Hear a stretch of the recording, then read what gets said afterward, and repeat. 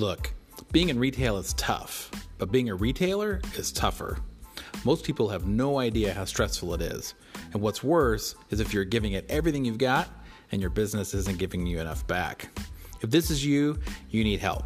And the quickest way to get where you want to go is to drop the idea of what do you need to know, but rather who do you need to know. Knowing who to contact in your moment of need is the fastest, most sure way to get the results out of your business. So if you're stuck and just can't get over that wall, I'd love to help. Email me at donovan@musicretailconsulting.com and let's have a chat. It won't cost you a thing, and you'll certainly benefit from sharing your current experience with someone who's been there and done that. So let's talk.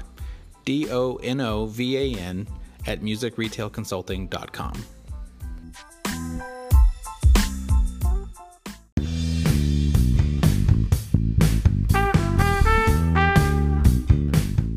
Hello and welcome to the Music Retailers Podcast. I'm your host, Donovan Bankhead, and together you and I are going to listen to and learn from some of my favorite instrumental music retailers, manufacturers, well, anyone else that I think would be interesting. My goal is to provide a podcast where you can learn something new in every episode.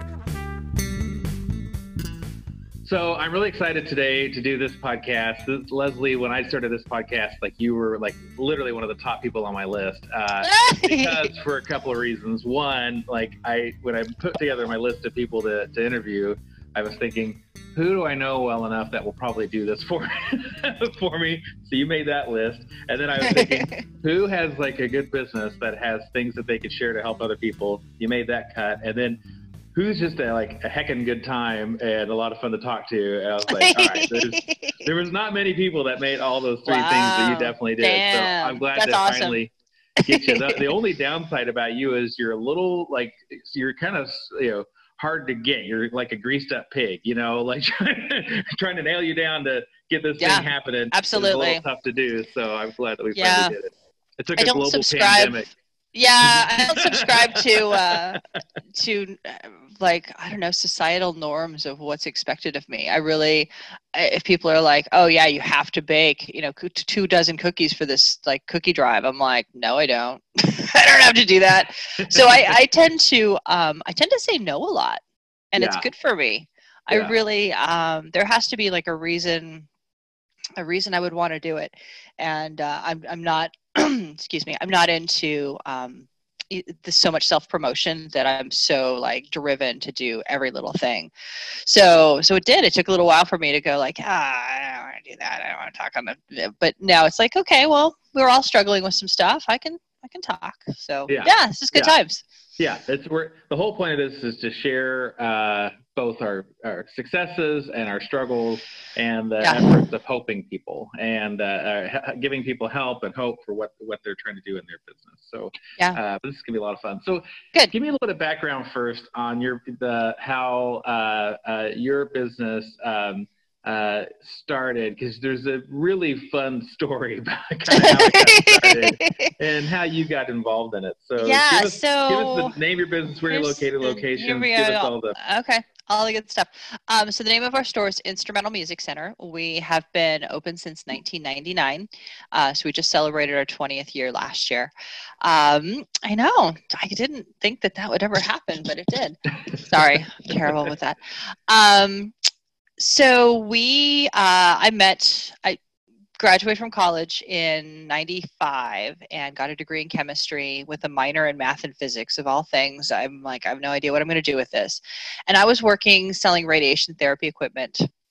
And I met this guy who was getting a degree in music education. I'm like, oh, he's kind of cute. And so we hooked up and we got married in 97. And shortly after that, he was working as a band director here in Tucson. And shortly after that, he's like, all the music stores in Tucson suck. I'm like, yeah, I know. I have to go to them with you. And he's like, yeah, we could do it better than all of these guys. I'm like, oh, no, we should not do that. That's a bad idea. And so we started out, he tried to get some of his friends involved. He finally got one of his friends involved, who ended up being a big time DJ here in Tucson, which is hilarious. we started up at the music store in 99, and it was 1,500 square feet. It was just this little postage stamp kind of thing. Started from scratch. We knew nothing. We went to the NAMM show that year. We trottled into the Yamaha booth and we tapped our Yamaha guy on the shoulder. We're like, we're here to sell your product. And they're like, who the hell are you guys? Like, beat it. Like, what are you? Do you have a music store? We're like, yeah, look, here's a picture. And they're just like, wow, we have no idea who you are. Because at that point in time, there was probably five music stores in our town, and they just all just like had issues, stocking issues, pricing issues. You'd go in and it'd stink. You'd have to ruffle around through like the attic to find what you wanted. I mean, every one of them had issues. And that was why we wanted to start our own. My husband and I had to go to 3 music stores to find 4 cello fine tuners that matched. You need a whole set of drum heads for your drum set. You know, and my husband wanted, Mike is his name. You're going to hear his name a lot. Mike wanted pinstripes. We had to go to like 3 music stores to get 4, the full set of drum heads for pinstripes. And it was bizarre. That some bread and butter stuff should just be in stock. And so we went about it with the philosophy that we're serving the Tucson community. So we had the Essential Elements book for bassoon. We had the Standard of Excellence book for bass clarinet. Some of the odder instruments that are off in the fringes. We're like, we should stock that book. It's not that much skin off our nose to have that book in stock just sitting there. And so we started doing stuff like that. And but the manufacturers, of course, had no idea. So we tried really hard to convince them that we needed to open, and they said no, we really kind of can't. So the only company that touched us, there was 2 of them, Gemeinhart, which they've seen better days, sadly, and Getzen were the 2 companies that came forth and was like, yeah, we'll open you. We're like, cool. But we still didn't have enough instrument mix to do like a rental fleet. So we ended up hooking up with American Musical Instruments, AMI, before they became AMG and before they became Music and Arts. And that was way before Chicago, what is it? Guitar Center. Yeah, Guitar Center purchased them. That was way before that. So we started out from scratch. We had like our couple instruments on the walls, cellos on the walls to fill up wall space. It was very cute. I could forward you some pictures if you want. I saw the pictures when I went to visit your store. Yeah. This episode. So the concept was really simple, was just like really focus on just the local musician who wants stuff and the band directors. But the band directors would come in and go like, you don't have anything. We're like, oh. So then we started expanding. So the next, in 2001, the place next to us opened up, and it was a florist. And so we took this 2 bays that they had and then remodeled those. And what was interesting is as soon as we did that, our sales doubled. And I don't know if it was just that we had a bigger sign and we were a bigger presence, or we were more of a real store. Not really sure what it did, but that was a huge stepping stone. And then I joined the store full time in late 2001. And it was just the right time that my industry was starting to change. That was right after the 9/11 attacks, and it was great timing to be out of having to fly everywhere. So it's like, this is great. So then I joined the store, and then we expanded again in 2005, and then 2008 was the recession. 2011, we opened our second store, which is over on the other side of town, the west side of town. That was 2011.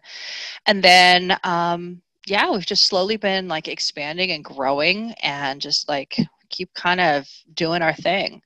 At this point in time, our biggest sales are rentals. Rentals are definitely the biggest revenue driver. And then we do a ton of school bid stuff. Is the school bid, is that a profitable activity for you guys? Totally is. Well, it totally is. Tell me the secret to that. How are you able to do school bids profitably? I don't chase everything. I just don't. And then there's a state contract here in Tucson that is actually very difficult to get onto. And we looked at the comps going in, and there was money to be had there margin wise. So we quoted appropriately so that we would also be in that appropriate margin. No sense in undershooting that. So we stuck with what other people were doing and became one of the vendors on that. Awesome. Yeah. So there's a couple school bid state contracts here that work really well for us. One is just like 25% off shelf pricing, and shelf pricing is arbitrary. So shelf pricing can be MAP if we make enough margin, or sometimes we bump it up above so that we aren't at least losing money. But so that works out really well.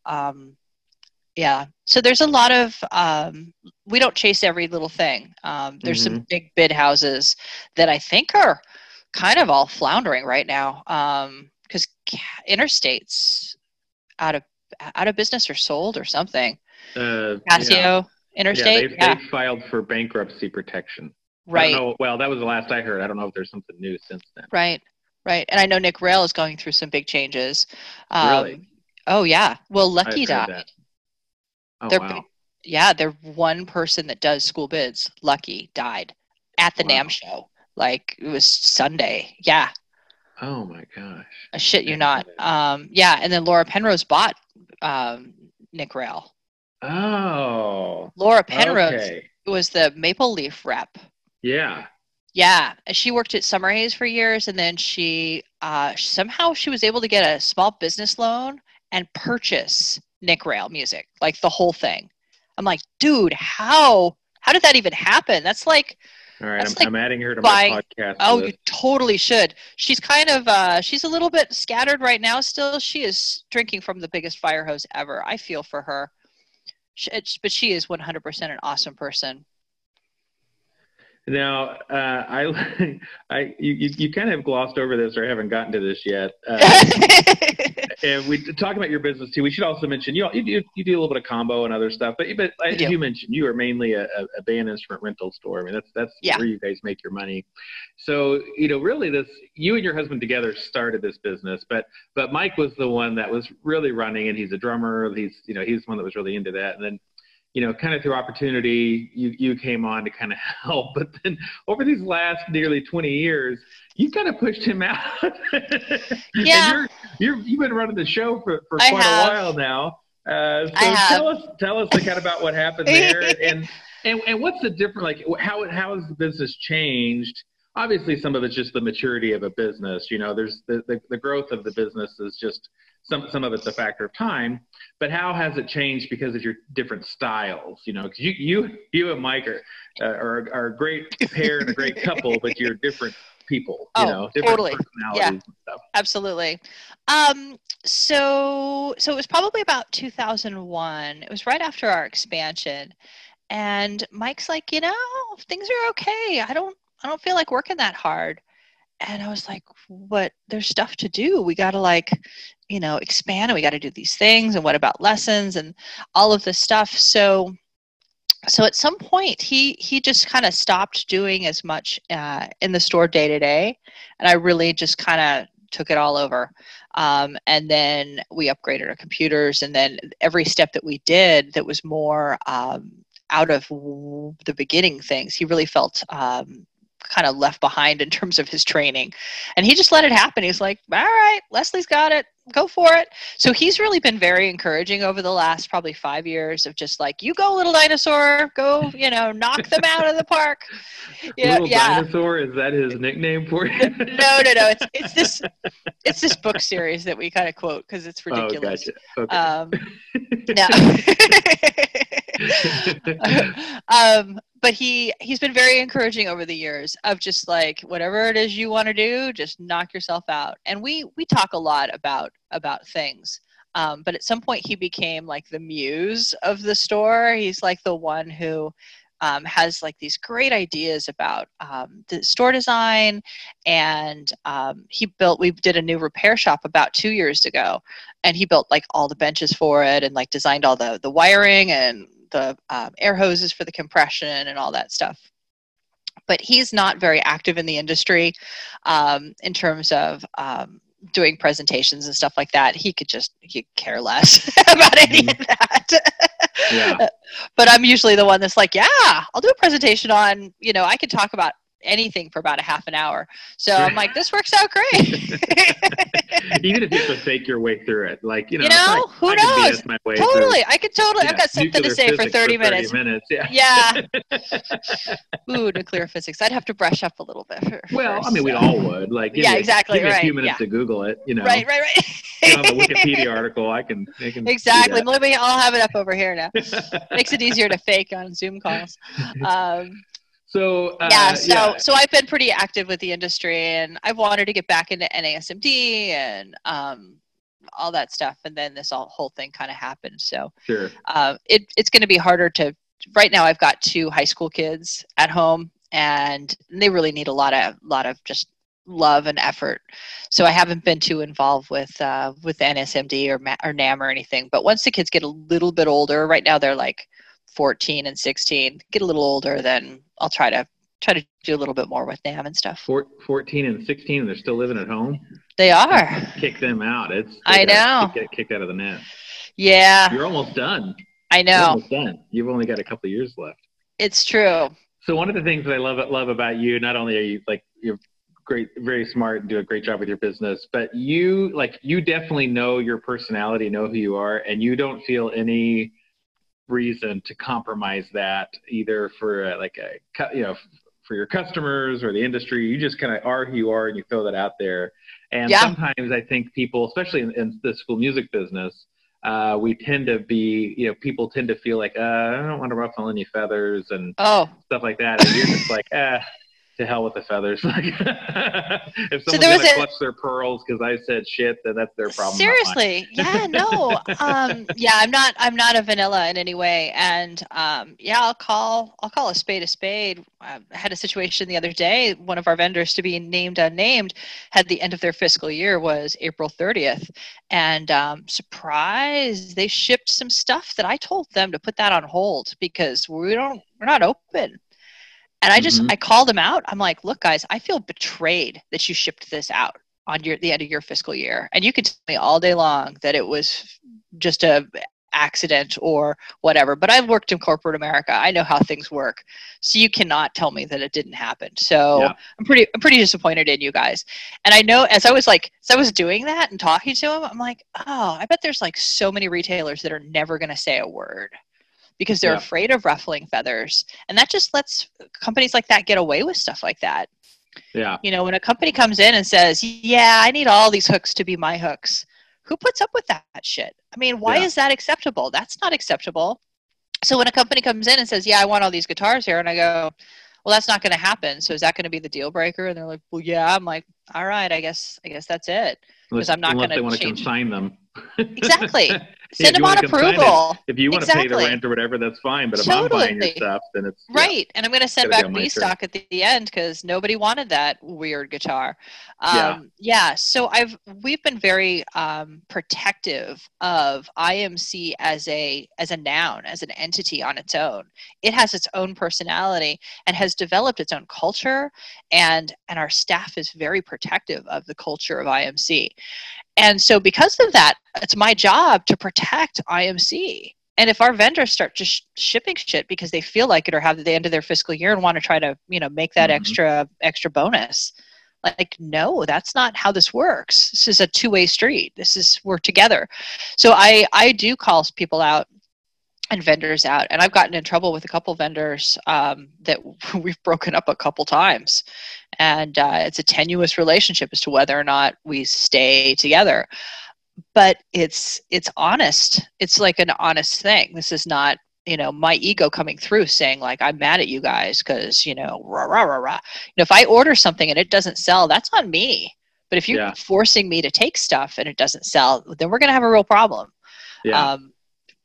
They need to be able to be prepared to take that back. So standing up for yourself as a business and a person is super important, even if it is in the school music industry where everyone has to behave. It's like, well, no, there's still room for that. Yeah, you can still, standing for something and standing against something helps you to stand apart. And as we're friends on Facebook, and I would assume you're friends with some of your customers on Facebook as well. A couple, not too Right. many. Probably the ones that you feel like you might have more like an honest relationship with, and not right. just Right. And that's it. I curate my list pretty closely. I don't let just people that I know of be on my list, because they have to know me. And if they know me, they don't get offended by me. But if they don't know me, they're going to look and go, what the heck is that? Yeah, because you definitely, I mean, it's your personality on like your Facebook page. I know, like I will often do the same thing, but then I'll hear from employees or my wife sometimes like, you really shouldn't say that or do that. And I'm like, why not? Like why can't I just be a person too? You know, exactly. Like, seriously. Why can't I disagree with people? Why can't, I'm not mean and hateful about it, but like, exactly. Why can't I express my opinions just because I run a business? I'm not allowed to have an opinion that might offend someone. And And of course you are. You just have to be willing to take the fallout from it. But the other side of that, though, is that if you stand for something, there will be other people that will stand behind you, because you're not trying to say, well, there was plenty of good people on both sides. You're actually like standing up for something you believe in that you think is important, and you're going to take the fallout. And totally. Yeah, absolutely. I'm not brave enough to do that, but someday, someday I'm going to borrow your balls and do it. So, well, I just started out that way, and I would pick up some friends that were like friends of Mike's, but not really friends of mine. That they would send me a friend request, and then they would get all pissed off and like mad at me on Facebook, and so then I would unfriend them and just like go, all right, fine, that's you, not me. And so I have just developed a really kind of tight knit group of people who get to know me, and everyone else, like, there's a learning curve, and unless somebody's willing to go through that learning curve of getting to know me, they're just going to be offended. Which I'm not a mean person, honestly. No. I'm really not. Yeah, anyone who's doesn't know you, you're not an offensive person, but you speak your mind. Yeah, I don't want you to. I'm not trying to make you sound as like, the Sam Kinison, the worst, or something. Gonna get all these Facebook requests out of this now. Perfect. You're the Andrew Dice Clay of music retail. So there's a 90s reference for it. You have to be of a certain age to get that. I think Alan Friedman is the Andrew Dice Clay of the music industry. I love it. Yeah, so ask him for his dirtiest joke, and then you'll find out. Yeah, you mentioned earlier. Well, don't forget, I'm the guy that gave Alan the handmade leather underwear with pink tassels. So, that's so good. But anyway, so you had mentioned about your store culture. Describe what your company and store culture is like. It's very much a family of just friends. But they're all out to help the goal. And so we are, let me step back. Nobody works on commission at our store. It's very flat. And if somebody saw our wage chart, they'd go, oh yeah, that makes sense. The most important people at the store make the most amount of money, and then go down from there. And in general, everyone kind of makes what you would expect them to make. If they saw a chart, they wouldn't be shocked. And we're just really fair with stuff.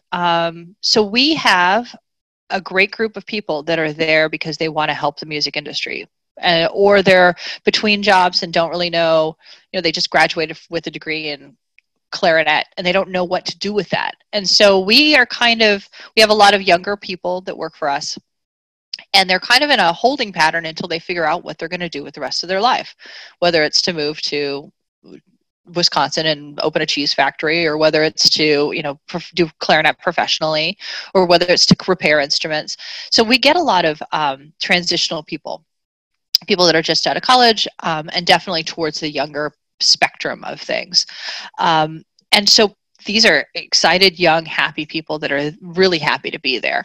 And they really get who IMC is. IMC is just a wholesome, good, reliable place where you can come in and get help for whatever it is you've got musically. We're not there to push product on anybody, because we don't work on commission. There's never a pushing product agenda to the equation. We are there to help. Now, of course, we'd love to sell people, and we ask people to ring up when they're ringing things up, that they try to ring up 3 things in that sale. And that just proves that they're not just clerking, like, oh, you want 1 box of reeds? Doo-doo. Okay, that's $35 or whatever. You should be showing them around the store and showing them the new rose gold ligatures that we have. You should be showing them the new buttons we've got, or what have you. So because of that, IMC is like a safe place that people can go and like hang and have a good time. But it's a very exciting thing to do, to work at our store. And so we have this culture of just people kind of taking care of what's supposed to be taken care of. When something goes wrong, I'll even hear like, that's not what we do here at IMC. And to some degree, I'm a bit hands off from the day-to-day operations of managing employees and such. Michael Santander, our general manager, does that. And he exemplifies what's going on with the employees and their needs and where they are. And if we can tell if somebody's down, if they're having some hard times, we pull them aside and say, hey, what's going on? How can I help you? Ultimately, when people leave my employ at IMC, I want them to be like the best person that they're going to be. I've talked to people about just having confidence and getting their stuff done. There was one guy, he just couldn't get his degree finished. He was getting the runaround.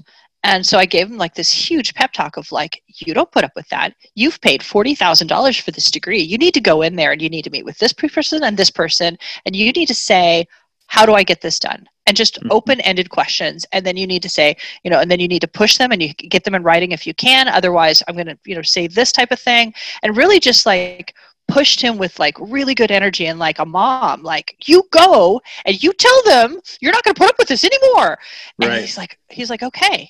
And he went and he did that and he got his degree and he was like, I got it. I'm like, boom, good job. And that's what I hope for people who work for us, is that they're going to get some life skills and they're going to get some push and they're going to feel like they have an IMC mom that like watches over them. It's helpful to grow people. And I've had people that have worked for us for a while and then gone off to like some really cool things. And it's great to see. And I'm always sad to see them go off, but I always know that they are going to go off. I mean, I can't pay them $50,000 a year to work the front counter. It's just not feasible. Yeah. So of course they're going to do something. Or maybe not. Maybe they'll just be happy with what we got them for. So yeah, it's a fun thing. At the NAMM show, I have this is really great. At the NAMM show, we took everybody to Disneyland. And so here's all these pictures of all these staff doing all these amazing things, going to Disneyland and Roscoe's, and here's everybody signed it. That's Space awesome. Mountain. Isn't that fun? That is. Because we're all a bunch of nerds, and Disneyland had just opened Galaxy's Edge, and we all wanted to see it. So I'm like, that's it. We're doing it.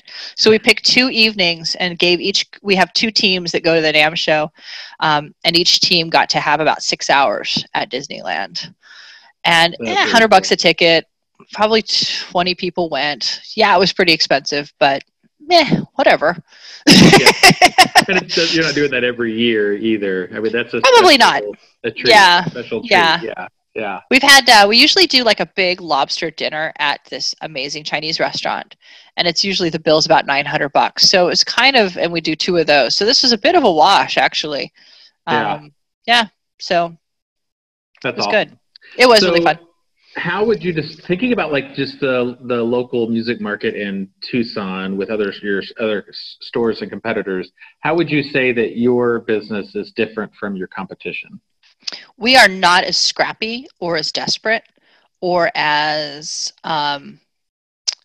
it's like if you could imagine going to like a Family Dollar store versus going to Target. We're more of a Target.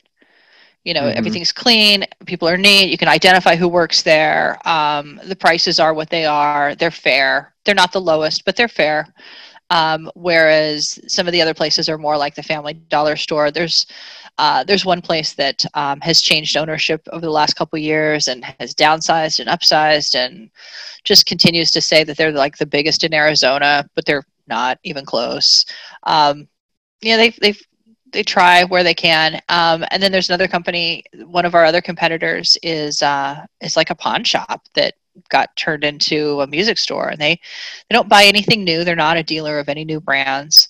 But they definitely hit that low market of like, Yeah, just the very inexpensive rental.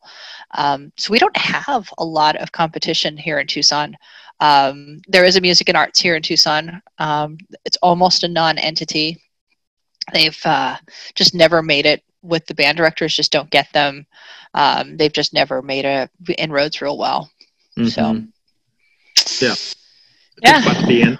It's good to be in that position of with your competition, where you guys are.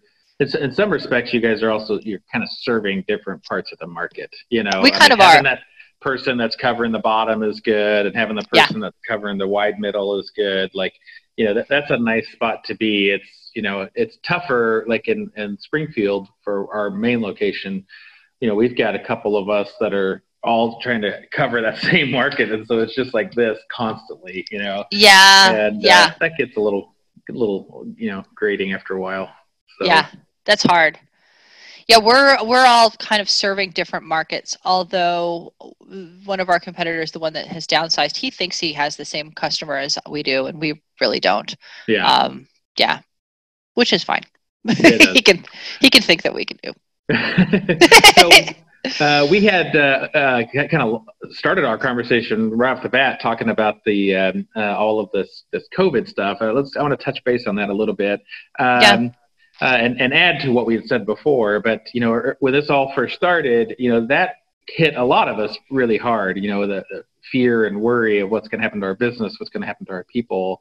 And, you know, that uncertainty of knowing, you know, how things are going to go was very stressful and trying for all of us, and for you certainly.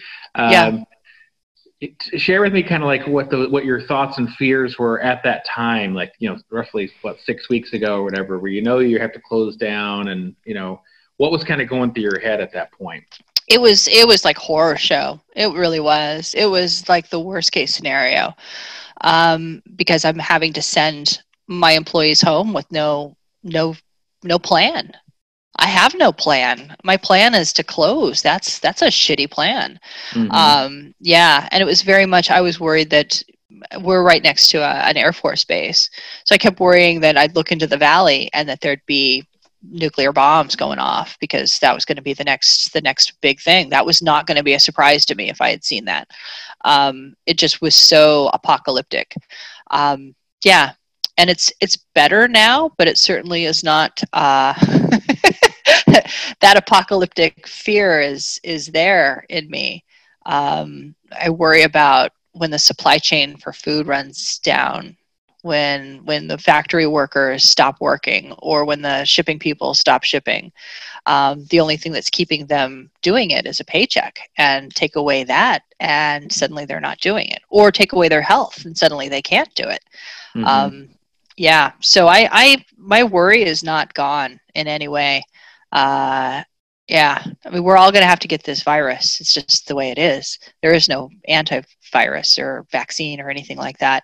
And this is an RNA virus, which is different than any other virus we've ever tried to have a vaccine for, because there's only been 7 RNA viruses, and this is the 7th that we know of.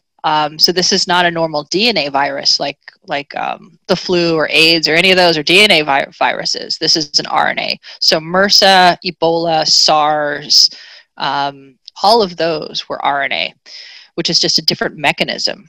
And because it's a different mechanism, we just are not as familiar with it. Even though everyone's acting like it's the same, it's very much not the same.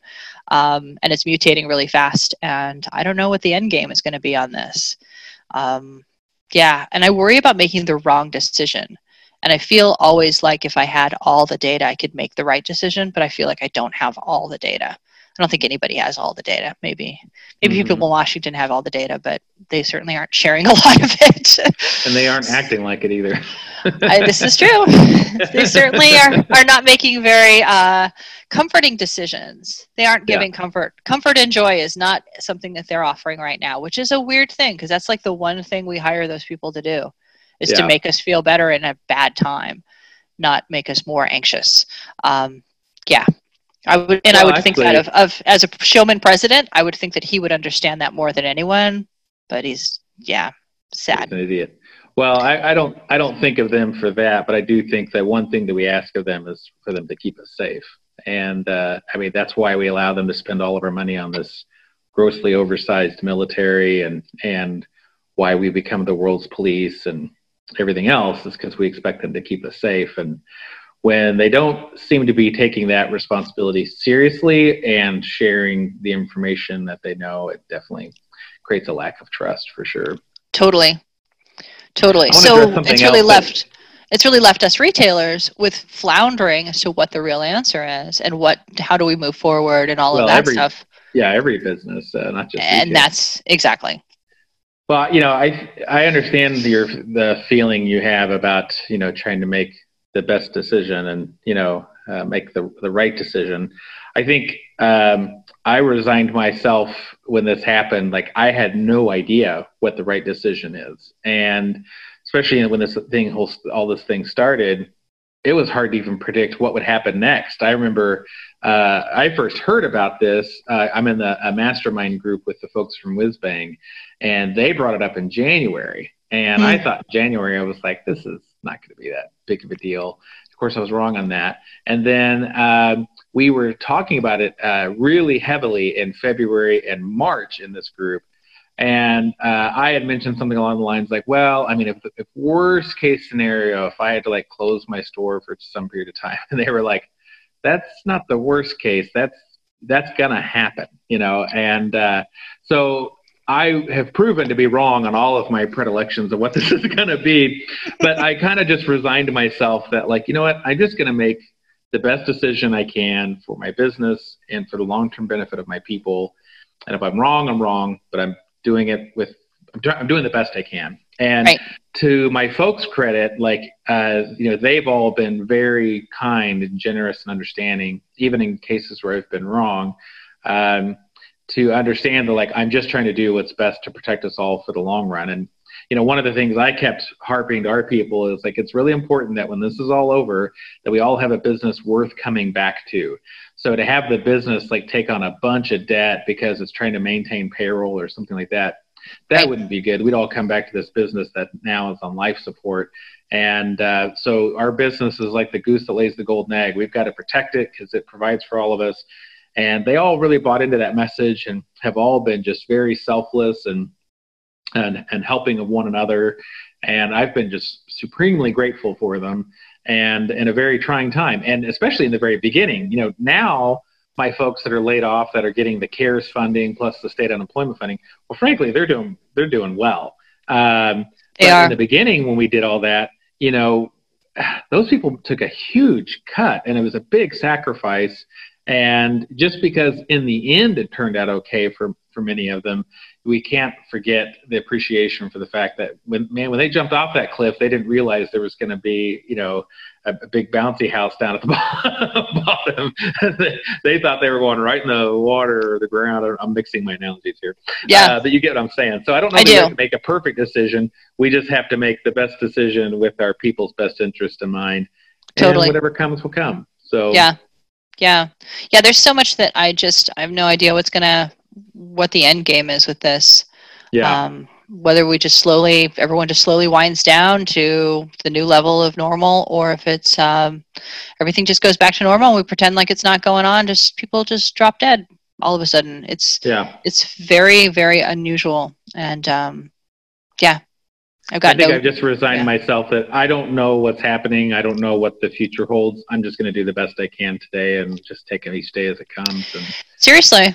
Yeah. That's really all you can do. And, this could be the end of humanity. I mean, we could end up into Armageddon with people, no one maintaining our food supply and data systems and utility systems, and people stealing warheads. And I mean, it could be that, but it could also end up just kind of, just being a thing and moving along through it. And I don't know. So I just wake up and keep going every day, keep solving problems. Eventually you solve enough problems, you've solved the problem, And, that's really my approach. And if I die in a nuclear holocaust, then so be it. Yeah. And that's it. Is we really can't really change that big stuff. Yeah. As much as we'd like to. You can't. You just can only change the things in your local sphere of influence and stuff. Exactly. So we had mentioned before that you guys are going to be able to open soon. You're going to kind of delay that about a week or so, just to kind of let all the steam out of the market and kind of, not be one of the first ones in the rush. What kind of stuff are you working on right now? What have you been doing like these last couple of weeks, this week? You personally, what are you working on? So I've been making masks like a fiend. These cloth masks, they're fitted, and I have years ago I used to quilt, and then I had a hysterectomy, and my brain just can't quilt anymore. It's the funniest thing. So I had tried to pick it up a couple times, and it just was pissing me off. So I'm taking all this really cool vintage quilting fabric with like music stuff on it, and I'm making all these masks out of it. And so I've been making masks like a fiend. I've probably made about 200. Holy cow. And yeah, and I've been selling them for $10 each, and the money's going to go to the Tucson Food Bank. And so I've been putting that on social media, and I've been trying to. That's just a very gratifying way that I feel like I'm actually helping people. So I've got probably about 70 masks or so at the music store. So in the next week or so, when we start opening up, we can start saying like, you need a mask, and if you have to buy one, here's one, but you need a mask to come in. So that's going to be nice to have that infrastructure in place. Obviously researching the PPP and the EIDL and all the CARES Act and filling out unemployment forms. That's been a lot of what I do. Trying to finalize my taxes. That kind of got put on hold for a little bit, but I know. I'm like, do I have to pay? Because I'd rather not pay. Can we write that off? Because COVID. Yeah, we'll see what they have to say about that. Write that on there, just on your return, not paying because COVID. So you guys understand, right? Give me an idea of what your day-to-day used to look like. Like, before all this happens, once all this is over, what do you normally spend your time doing in your business? Normally what I do is the top level stuff. So I do bigger marketing campaigns. The Tucson Festival of Books, we had a petting zoo there. I was the one to coordinate the implementation of that. The rummage sale, pushing the product, getting the product ordered, and making sure that the marketing is good for that. The other things I work on is management of the managers, making sure that the gist of the store is headed in the right direction. I look at, we have Aimsy. I look at Daily Manage Report every single day, even on vacation, even on my phone, like wherever I am, I look at it every day. And I see stuff in the matrix that nobody else sees. I look at it and go, wow, why'd that get sold below margin? And what's up with this? Wow, we sold that. I thought that we lost that. Now it's back. What's going on with that? So I see things that other people don't. And so I watch that on a high level stuff. And that's always been helpful because it keeps everybody on their toes a little bit. They think I'm some kind of magician or something, but I don't know. Maybe I'm just Neo. So no, I'm not Neo.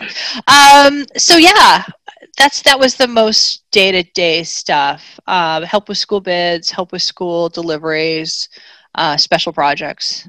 Gotcha. Yeah. So let's shift a little bigger picture here, because I definitely want to hear your take about thinking about our industry. Tell me what's right about it. What's some of your favorite parts of our industry? Man, we help little kids play instruments. That's like the best. Yeah. This little kid comes in and they're like, I've always wanted to play trumpet, and I tried it once and I couldn't get a sound, and I'm like, here, let's do it. And I like walk them through the embouchure and like get them started and get them to make a note. I'm like, oh, you did it. And they're like, oh. And you could just see like this like light bulb go on and like all these cogs like fall into place. And I'm like, yeah, all right, my work here is done. And then it's all on them. But without that really good, positive first experience, people get turned off from that. Yeah. You order a blue trumpet from Amazon and it's $99 and you try to play it and you don't know what to do and you're really stuck and the valves don't work. I mean, all of that stuff will discourage a young person because they want instant success. That's just how things work. And if they aren't getting any success, then they kind of lose track of what they wanted to do. They go, never mind, it was not me. They don't assume it's the instrument or the situation. They assume it's them. Yeah. And so they quit. And so to minimize that as best as possible is awesome. And so we have just little kids come in and they want to try instruments, and man, we all just light up. And that's just like the best part of the industry, is turning Yeah. people on to instruments. And it's about fulfilling a dream, honestly. Someone comes in and says, I want a guitar. You're fulfilling a dream for them. And they're never going to probably be Eddie Van Halen or some crazy person on guitar, but they're going to fulfill that dream that day, and they're going to go home and they're going to feel great. And they may practice and they may not, but it's really amazing to help them with that.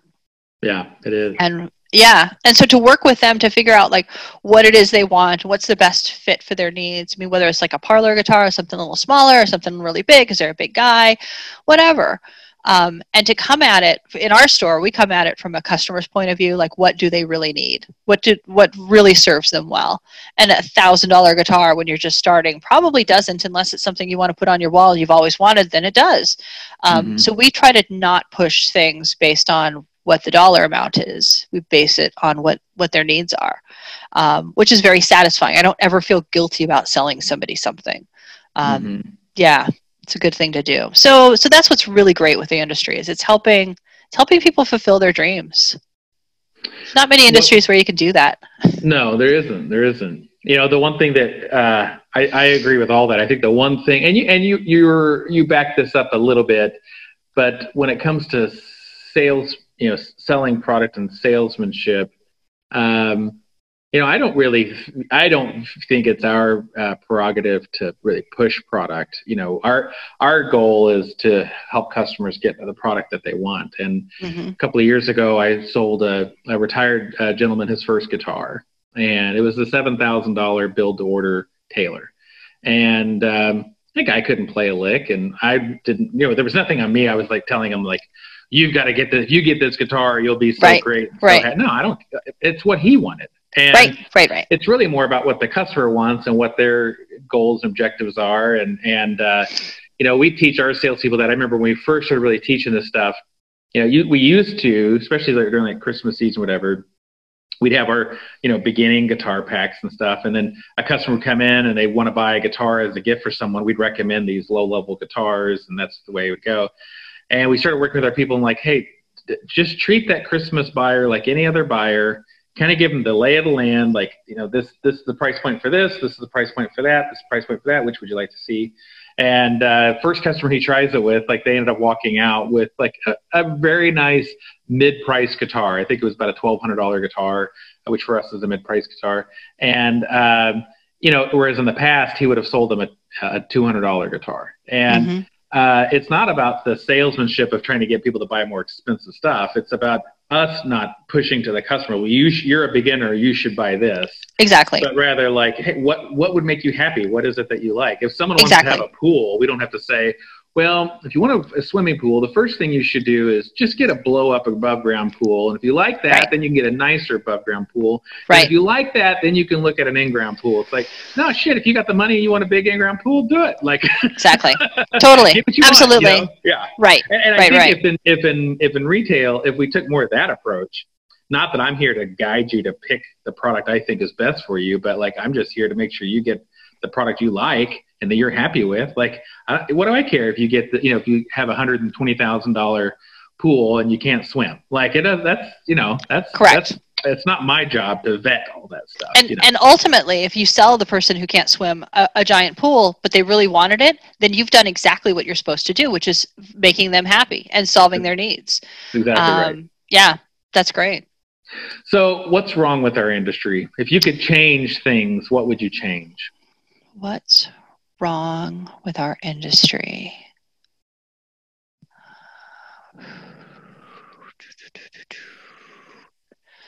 There are some things about it that are not very flat or fair, that are stacked against certain retailers or towards certain retailers. All right, elaborate. Tell me more about that. Spill the tea, girl. Yeah, well, you know, there's certain buy-ins and certain levels and certain requirements, and sometimes you hear that those requirements aren't always needed. Sometimes they're required. There's a certain level of snobbiness. I'll talk about Yamaha because I talked about them at the beginning when we first opened up. They wouldn't give us the time of day. They were flat out like rude to us. Now this was in '99, so it was clearly 20 years ago. But the philosophy was really very not encouraging. It was very not open to a new retailer. Because we started from scratch. We didn't buy this business from anyone or get it from grandma or anything like that. We started it. There was no instrumental music center, and then there was. And it was difficult, very difficult to be taken seriously, and even to be allowed to have a conversation with people. And there's still some vendors that we try to talk to, and they're just like, never mind. Yeah, whatever. We can't take you guys seriously. I'm like, all right, well, good luck then. Enjoy. Yeah. So I don't take it as personally anymore. But there are some things that the big guys definitely want to continue to do business with the big guys. There's not a lot of advantage seen in having smaller dealers that do similar things. I was talking to a guitar manufacturer who's interested in doing some guitars. It's one of the big two, I don't know, one of the big ones. And they wanted to open, instead of a store, like a signature store, have like another level of store that's for like a band and orchestra store that's going to have some guitars, but certainly not like the whole row of guitars. Stuff like that. It was encouraging to hear that they were willing to look at their business and see how it is that they could get that brand into a store that isn't traditionally a guitar store. So that's encouraging, but a lot of times I just hear no, which I guess, you bang on the door long enough and you just kind of give up and like, well, I guess maybe later. So, yeah, the big guys are definitely stacked towards the big guys. So there's the big chains that they definitely get priority. I worry that if one of the big chains goes out that's not doing very well historically, that's going to have a huge ripple effect, like when Brooke Mays went out of business. Brooke Mays went out of business. All these new price lists came out because all of these vendors had to recoup that money. All of these new credit documents had to go out because they had to protect themselves from what they were left open by Brooke Mays. And it screwed the whole rest of the industry when Billy went out. And then we all just kind of dealt with it. If Guitar Center goes out, it's going to suck this industry. And we're all going to pay the price. But we really didn't need to. I mean, if the vendors had just been more careful, we wouldn't need to.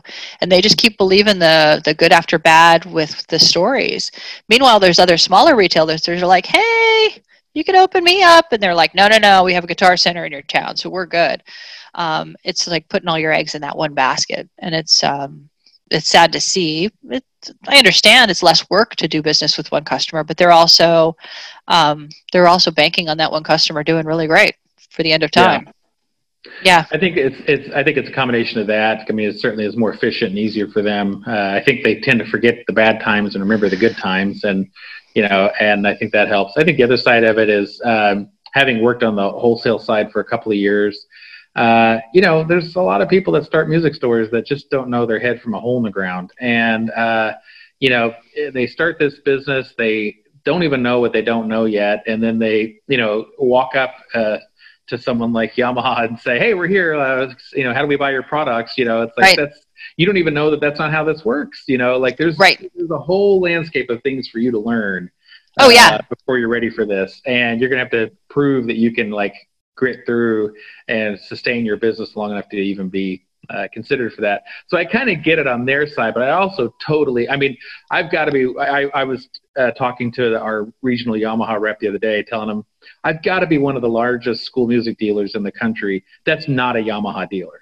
I'm still not a Yamaha dealer. Against smaller retailers. Right. Yeah, people not knowing what they don't know. And they don't know what they don't know. And even I love what NAMYP is doing with their mentorship program. That's really great. And that's going to help younger retailers come in and learn what they don't know. and even what swim is doing to try to involve more women in the industry at the starter level so that they can bring them up and teach them all kinds of stuff. Those are both super helpful ways of coming in, because it's daunting. And this industry is not patient or polite or welcoming for the most part. They're pretty much like every industry, a bunch of dogs and cats, and they're out to be scrappy and get what they get. And they don't have a lot of time to like take someone under their wing and go like, here, let me show you how it goes. Yeah, it is what it is. I bet a lot of industries are that way, you know. Totally. I mean, maybe if you're buying into like a franchise, maybe the franchise owner is set up for that. But in general, I think most of it is you got to kind of figure it out on your own. And I do think it's great that NAMM is trying to put more of these things together to help develop people. And frankly, NAMM has always done a great job of providing educational content. Now, many of the people who go to NAMM do a real shit job of taking advantage of that education they can get. You know, how many people go to NAMM that never set foot in an idea center or any of the educational sessions, or maybe they catch one or two, but they spend all their time at the bar or on the show floor. And I always felt really, you know, early on, getting the product was really never my problem. It was, you know, upgrading what was up here that was more necessary. And, because, you know, anyone can buy a product. That's not that hard. That doesn't require much skill. It just requires some ability for money, and that's it. But learning how to run your business better, that's much more challenging.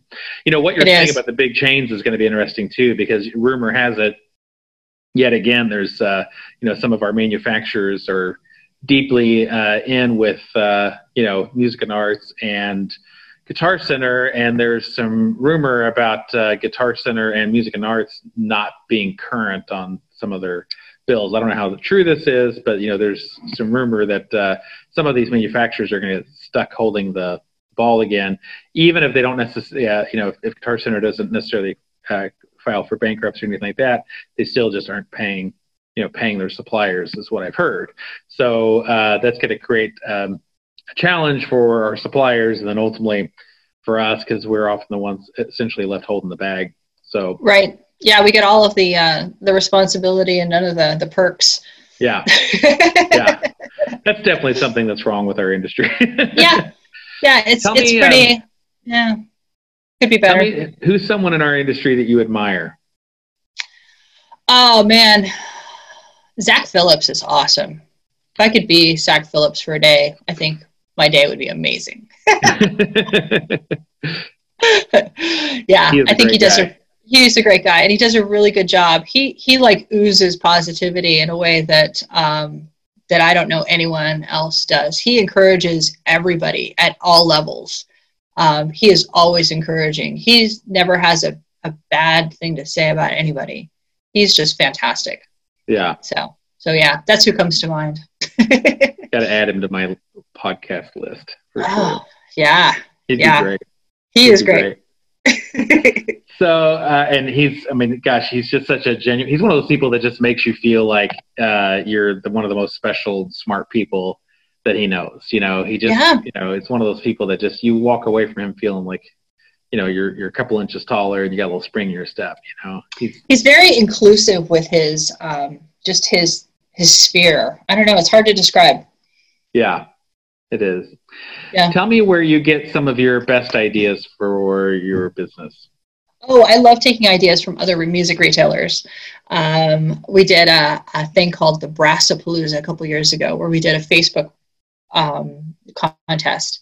But it started out like way down on the list. I took an idea from Summer Haze that they had at one of the Top 100 Dealer Awards. That I love those Top 100 Dealer Awards, because you get to hear everybody's good, cool ideas. And he had done like a giveaway, a Facebook giveaway of something. And it was a contest on Facebook. I was like, oh, well, that's kind of interesting. And so I took that kernel, and then there was a company here in Tucson that was giving away a pallet of paper. And like everyone was going ape shit over this pallet of paper. I'm like, that's stupid. Like, we should give away like a drum line, or like, I don't know, a whole brass section. And so me and my husband were digging through the B-Stock selection at Eastman in Pomona. And there was tubas and this and that, and they were all super cheap, and they all needed work. like, what if we gave away a tuba? Mike's like, what if we gave away like whole brass section? I'm like, oh. So we looked and I contacted my vendors and I said, do you have any B stock that you can send me for this thing? I said, Eastman's already on board, and Yamaha, do you want to be on board? And, Conn-Selmer, do you want to be on board? And Jupiter, do you want to be on board? So I was able to get like a whole brass section. And then we gave it away on Facebook, and it turned out to be super fraudulent. And there was people that were buying votes, and it ended up being, my husband and I spun it really great, but ultimately it was a bit of a shit show because one of the band parents just went out and bought a bunch of votes and she won. Yeah, it really sucked. And I didn't want to punish those kids because they had tried really hard. So what we did is, when it was obvious that there was cheating going on, because we were seeing people on the Facebook page log in, like the page, log off, and then like delete their account. And all of them had the same profile picture. I was like, oh, this is so cheeseball. Yeah. So what we ended up doing is, in the morning that was supposed to close, I contacted all of the vendors, and I'm like, okay, I can pull together another tuba. If you can pull together, can you give me another trip to Conn-Selmer Institute? And he's like, yeah, actually I just had a cancellation this morning. So we were able to give like a second place prize to the person who was this runner up that was almost as good as the first place prize. So then like IMC was like the winner. We won like the world. Because if we had called out shenanigans and proved that they had cheated, even though it was factually correct, there was no way to spin that to be a positive thing in any way. Any way. It would have been shitty. So we were able to double down and do a first and second prize that was just amazing. But a lot of the seeds of that contest and that promotion were gotten from like other places. Right. It was from Chris Barron's, and it was from this company away paper. I went to PetSmart the other day, or not the other day, but a couple years ago, and it was like bird month in PetSmart. Like, birds are stupid. I really hate birds. They're just like the dumbest animal. Not want to keep them in cages. But I have tarantulas at my house. Did you get to see them when you were here? Tarantulas? I've seen them on Facebook. I don't remember I can't remember if I saw it when I came over or not. Yeah, they were there. We've had it the whole time we've here. Anyways, yeah, maybe. I've got a memory like Swiss cheese, though. I don't remember any of it. Yeah. So it was all just a blur. So we have tarantulas, and I'm like, I wonder when they're going to have Tarantula Month here at PetSmart. And then I started thinking about PetSmart and their monthly specials. So then we started having just a monthly special of like 15% off all guitars or sheet music, or free month of rent or what have you. And it helps keep something to talk about, something to advertise. Otherwise, the year just kind of like, you've got the spike of rental season, back to school season, and then Christmas, and then that was it. Our accountant, Daniel Job and Alan Friedman, a couple years ago, a number of years ago, probably 10, we talked about inventory and how old inventory has already cost you its initial investment, and it's just sitting there, and it's keeping you from buying the cool thing because it's still sitting there holding a spot. That if you could at least get your cost out of that, you're way ahead of the game. And in fact, Alan's thing was sell it at any price. Just get it out of your store. If you donate it, if you put it in the parking lot and let someone beat the shit out of it, whatever you do to it, it's going to be better than letting it sit in your store forever. So that sort of like freedom was amazing for setting up our rummage sales, because I'll do an aging report on AIMSy and I'll see anything that's had a birthday or two, and I'll just go around and mark it down. And the first markdown I usually do like 30% off the price. And then the second markdown, I'll do it like employee discount, like cost plus 10, like really mark it down. And then at the end, if it's still there after 3 rummage sales, it's like, make me an offer. I don't even care. This has to leave today.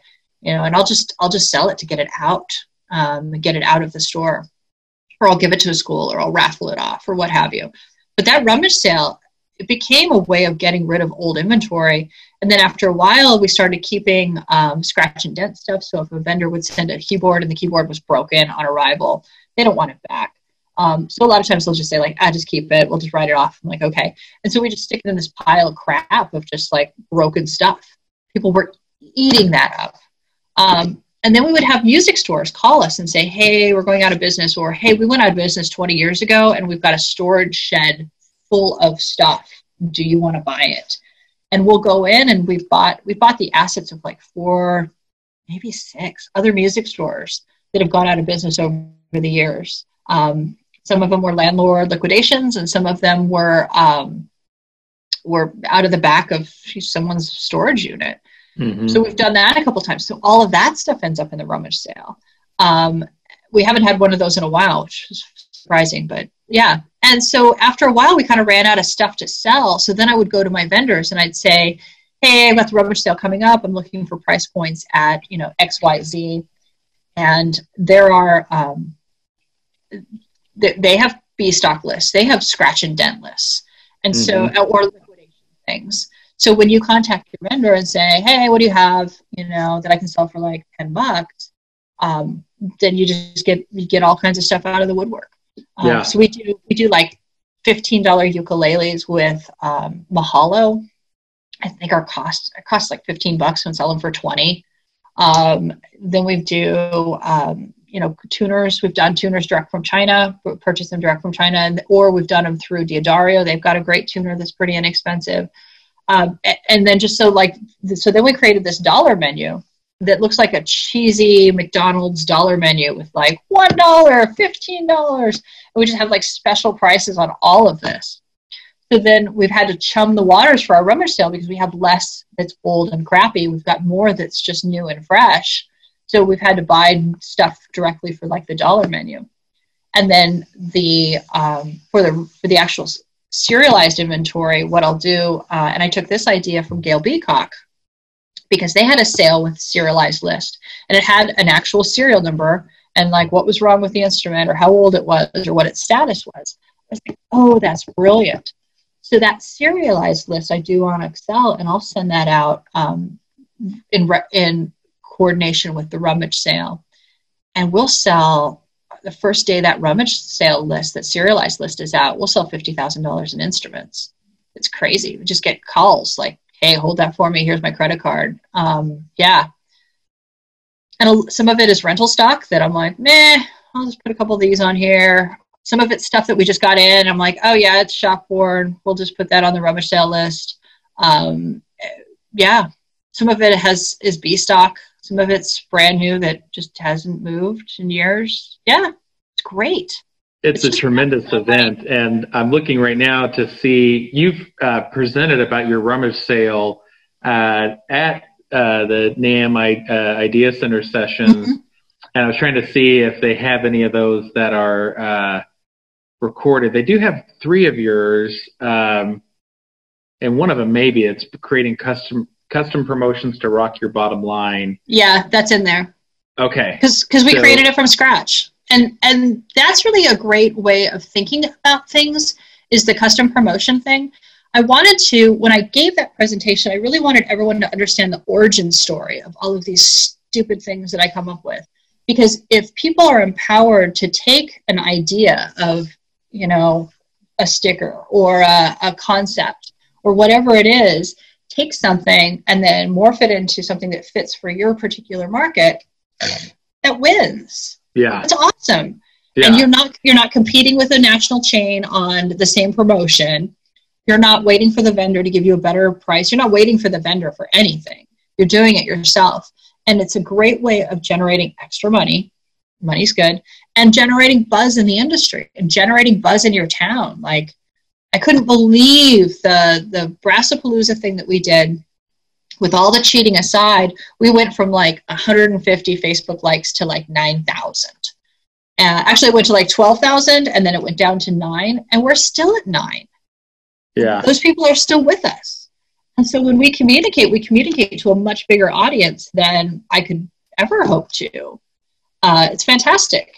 So doing something is infinitely better than doing nothing. Unless, of course, you're, getting ready to retire and you're winding your business down.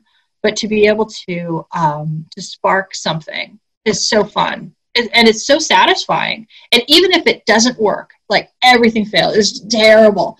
You've learned something about your market or yourself or your abilities or what have you. You're always going to learn something. Yeah. You had said that during one of your idea center sessions that I went to. That was so great because you were just like, you know what, just make a plan and do the plan. And if it's good, great. If it's not, you'll kind of learn something from it. But just do it. Like, don't try to worry about it being perfect or whatever. Just make a plan and go do it. And you know, I think so many times we can all get sort of stuck in like, well, I want this to be great. Like, you know, Leslie does this and she does a $50,000 weekend selling, you know, broken printers and office furniture. Like, I want it to be great like that. And you can get so stuck into that versus thinking like, you know what, I'm just going to jump into this thing and start. And I may start with doing a couple $1,000 and then I'll go from there. But like, just beginning. And we took your playbook on the rummage sale and ran that last year. That's so great. Great success for us. Like, we didn't do 50 grand, but you know, we were in the 5 figures, and for the first one for us to do it, we were very happy with that result. That's really great. We're definitely going to do it again. For us, you do it twice a year normally. We're going to do it annually with the rummage sale, and then we're doing a clearance sale on the other side of the year. So the first part of the year, we do like a clearance sale. That's all of our stores. And then in the fall, we're doing this rummage sale where it all comes down to our warehouse. And, and, you know, for us, I feel like that's going to be a nice little 1-2 punch. And it was profitable. And yeah, we sold some crap. We sold stuff we couldn't give away before. Exactly. We sold some good stuff, but, and all in all, like, some stuff went at a loss. But at the end of the day, we moved a bunch of gear that we weren't able to move otherwise. And we ultimately even made a profit, even though some things went at a huge, huge loss. Sure. But it created, you know, and those were items that I was like, man, I just don't want to see that anymore. Like, every time I see that, I'm reminded of this buying mistake that we made 4 years ago. Like, that thing needs to go. You know, we've tried it. Seriously. We had these guitars that we had them at 70% off in our stores, and they wouldn't sell. And so finally I was like, yeah, at any price, get it out of here. And they did finally all go. And, you know, it wasn't as painful when they left as I thought, because I was just glad to never have to see them again. You know? Totally. Exactly. You know, to be a buyer is such a stressful thing because you want to make the right decision and you want to be like, you don't want to make a bad decision. But having the rummage sale as a thing that you do every year and knowing that you can at least get something out of it, then you get something out of it, and don't beat yourself up, and you just move on. You just keep it going. Yeah. You know, sometimes things work out well in your store, and sometimes you make a bad buying choice. So to get it out of your store at any price, especially after 4 years, you're like, see ya. You're not gonna everybody does it dust too. you again. Everyone makes bad buys. You know, there's no way to make perfect buys all the time. You know, if you're doing that, you're buying too conservatively. Correct. And, you know, you're going to take some chances here and there. And some of those are going to be, you're going to hit some home runs, you're going to hit some singles, and you're also going to strike out a couple times. Yeah, absolutely. And we do some of our bad buys, and they're not bad buys. They're just bad buys for us. We put them on Reverb or eBay. Yep. We sell stuff on that as well. And that's a great way of getting a bigger market for that widget.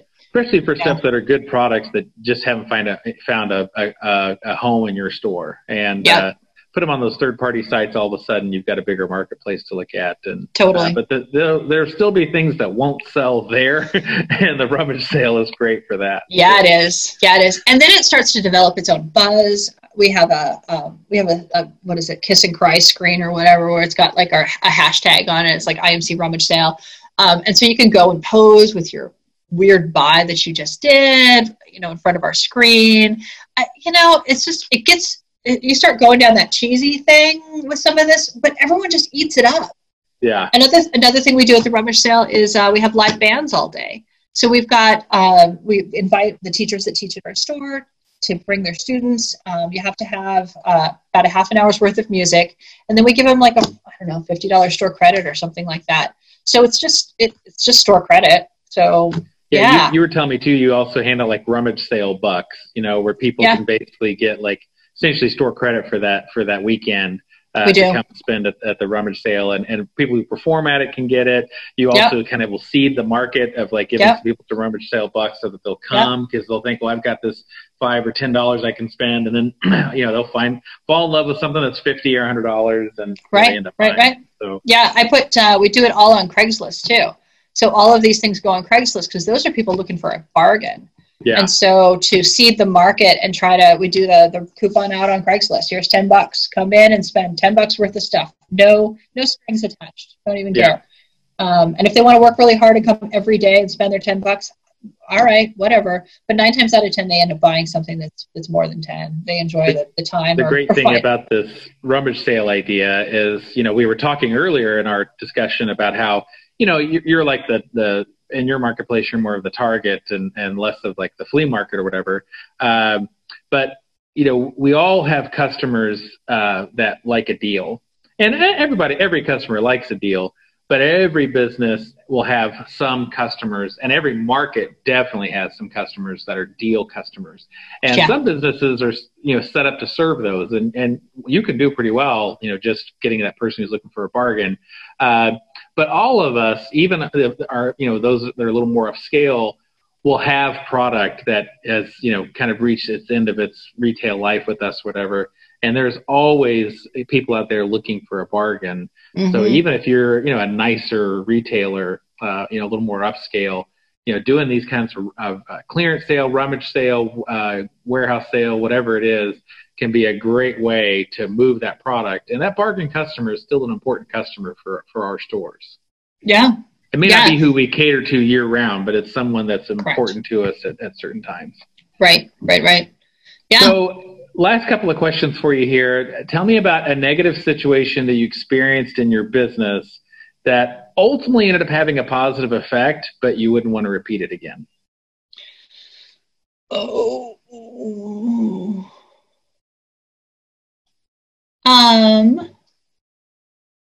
I don't know if it ultimately had a positive effect.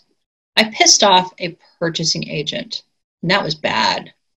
It was bond money, and bond money is always spent different than like purchase order money. So when a school is opening up and it's a brand new school, at least in Arizona, and it's a bond, it's funded by bond money. And it's amazing because you just send them like an estimate of like, okay, so you've got this, like, you need a bunch of stuff. Here's just an estimate, because that's usually how it starts out. Next thing I know, we're getting POs based on these estimates. So opening a new school is like the best thing ever in Arizona if you can get on that list and help them out. So we found there was this new school opening, and the band director was just screwing up everything. And she was really late to the party, and she had been told to get all the information together. And I said, look, all this money has been spent. It's been spent on other things other than music. And so now we just have to like move forward. Sorry, this money got spent badly. It got spent not on music. It got spent on flooring. So now we have to deal with what we have. So because I said that the money got spent badly, that pissed off the purchasing agent. And man, I really wish I hadn't said that. It did turn out to be okay in the end, because people don't have great memories. And they actually attributed my comment to another vendor, which was hilarious, but then they fixed it. So yeah, sometimes speaking your mind doesn't always go well. And I learned there's a time and a place for that, right? Yeah. There is. There's a place for candor, but sometimes there's. And I should have had that conversation over a beer with the band director about like, this got spent badly, and now we're just going to get through it. But it got said in front of the purchasing person, and she did. Yeah. So. Yeah.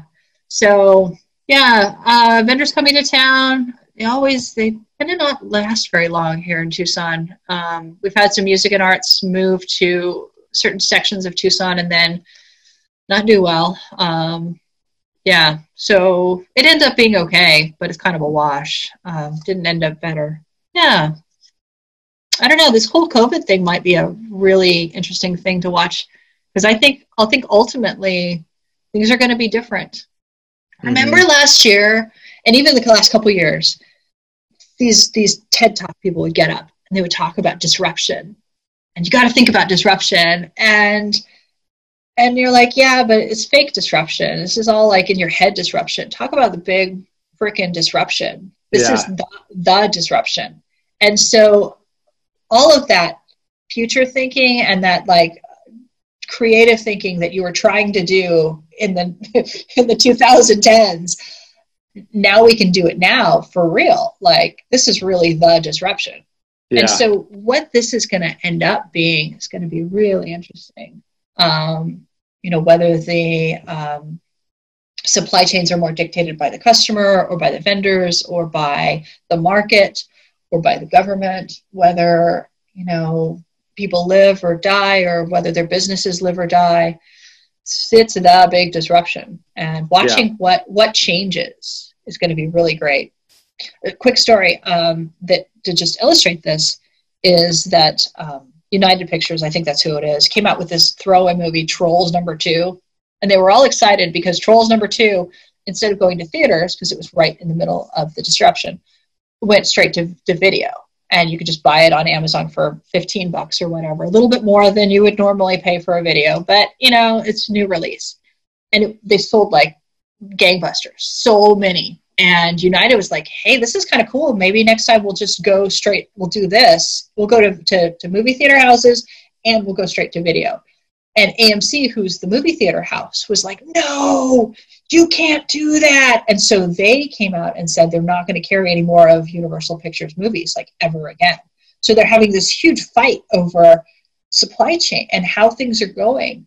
And just because movie theaters have always gone, the movies have always gone to movie theaters and then to disc and then to video or to streaming, who's to say that that's what's going to happen from now on because of this disruption?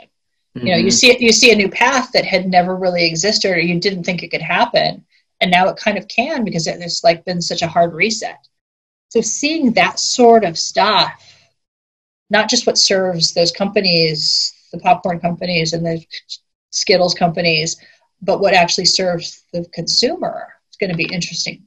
Yeah, I know that when in future episodes of this podcast next year and the following years, when I ask that question, I know this time period is going to come up for people. Probably. Yeah.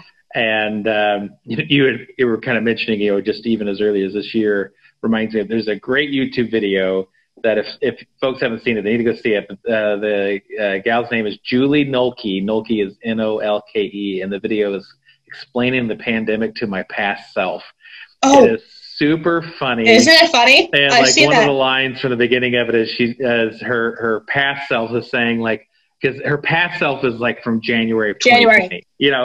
And her future self is like from later this year. And so her past self says, like, well, I would imagine those Australian wildfires were like a defining moment of 2020. And her future self is like, oh, yeah. You'd think so, but no. And when she said that, I was like, oh my God, I forgot all about the wildfires. Seriously.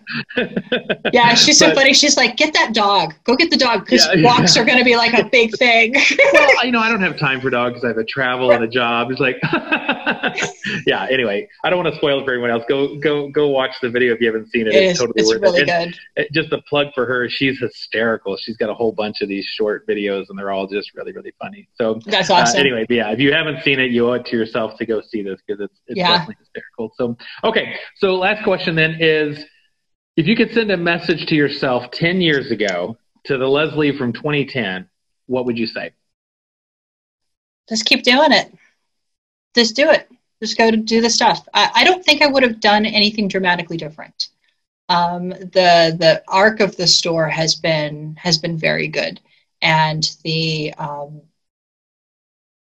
stuff that I've done to push it forward or to market it or to get revenue grow has all been like on a really, I thought, a good path. Like, I would not have deviated from that path very much. There's a couple of things that I took real seriously that I shouldn't have, that wouldn't matter, but probably taught me something in the middle. So yeah, my past self, I would just go like 2 thumbs up. Keep at it. Yeah. Yeah. Buy more toilet paper. Buy stock in Amazon. That's what I would have said. And Zoom. Seriously. And Netflix. Yeah. Seriously. All that stuff. Yeah. It's you just don't. It's hard to second guess, because even the things that didn't work out well were lessons that needed to fleshed out. Yeah. What message do you want to send to the you 10 years in the future? Wow. I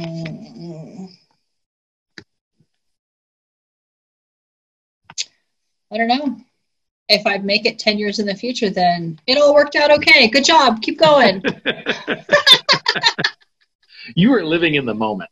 That's I try for sure. to. It's the strangest, like you've got this blend of like living in the moment, but then you also have like this huge worry about things that might happen. I totally do. I totally do. Because there is a right path. There's a path that is the correct one, that has the least amount of worry or struggle or that. And so you hope I don't know to if pick there's a right path. There's many. You know. In my head, I see like this golden path that I just have to go down, and I want to try to do it to the best that I can do it. And I know that there is a mathematically correct best path, and with the correct data, I feel like I should be able to pick that. So that's the struggle. The struggle is the data and knowing what I'm seeing. You know, as I'm struggling with my PPP loan, and do I pay it out just even though people aren't working? Do I not? Do I take the 1%? Do I try to just use it for lease over the next 3 years as we all struggle with this? Because that actually could be a thing. I don't know. And I know that there is a right answer, but I got to figure out which one it is. So, yeah. You'd only know the right answer if you know the future. And when you don't know the future, you can't know it. And right. I think your thought about that has a nice correlation to what you would tell yourself from 10 years ago. You know, you have made good decisions all along the way, and you're right. going to make good decisions now. And you haven't made perfect decisions, no. but it's okay. You, even knowing all that, you wouldn't change anything. So no. You'll make a good decision with this. I think, you know, there's a lot of options there. I think those are all good options. I don't think there's any of them that are, you know, really terrible. And, you know, you'll do it, move forward. In the grand scheme of things, it won't be that big of a deal. Yeah. Yeah. The one thing that has the choice you made won't be a big deal is what I meant to say. Not this totally. current era won't be a big deal, but like you'll make right. a choice and you look back on it and go, you know what, there may have been one that was slightly better, whatever, but this was a good choice and it worked out fine. Right. And as I've aged, I have put more time between my, having to make a decision and the decision. I've tried to give myself more time with that, mm-hmm. so that I'm not under the gun, that I don't have to make a decision right away. So we got the PPP loan about a week ago, and I still haven't decided what to do with it. It's just hanging out there. I'm not in a huge hurry because I'm trying to be I feel like the right answer will come. So as I've aged, I have rushed less into a decision. I've tried to rush into curiosity rather than rush to judgment. Right. So I've really tried to sit with it, and the right answer will come. Yeah. Yeah. Well, this has been a lot of fun. I'm glad that we finally got to do it. And there's a lot of stuff that you shared today that I think is going to be really useful for people. And cool. If nothing else, if anyone's only takeaway is, hey, make a plan, do the plan. Like if you'll take that out of this thing, that's going to make huge impact for the good towards their business. So. Yeah, some of the retail stuff or the marketing stuff, people just get so stuck in making a wrong decision. And what's the worst that can happen? I mean, honestly, worst that can happen is that nothing happens. So then you've just wasted your time. And you've learned a lesson. Totally. You got something out of it. Exactly. Right. And there's just a lot of reticence to jump into that. And so I tell people, other retailers, if you see a marketing effort that grabs you the right way, you should question it. You should go, oh, why does it grab me the right way? What about it is good? My daughter, she's 16, so now she's starting to get all these things for colleges. And oh my gosh, the stuff from colleges wildly varies from just like the most boring thing to mm-hmm. like an interactive, So this one college, I don't even remember where it was, but it was this map. You like opened it up and it folded out into this map, and it talked about like all the different paths you could go in this college and different things and stop-offs. And it was done like a flow chart or a map. And I was like, oh, this is really interesting. Whereas some of the other ones are like, it's just a letter. Like, we invite you to apply to our college. We're good people. Thank you for your time. Like, it's not compelling at all. Right. So I showed her, I'm like, this is good marketing and this is really bad marketing. And so we talked about each one. And as a retailer, if you do that, if you see good marketing, if you go like, okay, why is this good marketing? And try to pick it apart about what gelled with you and what resonated with you. And then you take those things that resonated with you and you apply it to your business. Boom, you're halfway there. Yeah. And you're bombarded with marketing every day. And you can go like, oh yeah, I love, the Coke Bear. Well, do we need a mascot? Okay, maybe we do need a mascot. Who's going to be the mascot? I don't know. I mean, freaking Cane's Chicken is built on the stupid dog named Cane. Right. Like, and delicious chicken. I mean, it's you gotta really good that. chicken. Yeah, it really is. Best drive-through chicken you can get. So my family has gotten into buying like 50 pieces at a time and just filling the fridge. I know. Yeah, it lasts for about a week. Just changed my life right there. Yeah. Oh, yeah, a week, God. That's maybe 24 hours in my house. So. Well, you have to cook for 24 hours. Yeah, I appreciate you doing this, and glad to hear your voice and see your smile. It seems like you're doing well, and things are okay. If there's anything I can do to help, or if you just ever want to call and bitch about it, I'm here for you. Or if you have any great ideas to share, I mean, you can also, good stuff too. Don't. Yeah. So at some point, reopening the store, making people wear masks, and I'll have masks available for people to buy, and then so that's a good idea to share if you've got masks available for people to buy, so that they can be healthy, because there's no big supply chain for masks quite yet. No, there isn't. Yeah. Some of our people have been making. One of our main repair tech, his wife has been making them, and we've bought hers for our staff, and that may not be a bad idea. And I love your idea of using the proceeds for some kind of charitable. Because people want to feel good, and the food bank of all the time in the world is going to be hit hard as this continues on. Yeah, people need food. I love it. Yeah. I love it. Well, that's a wrap for this episode. If you'd like help with your business, check out musicretailconsulting.com for articles, resources, and coaching and consulting services. Also, you can subscribe to this podcast so you're aware of future updates, and rate and review while you're at it. Thanks for listening.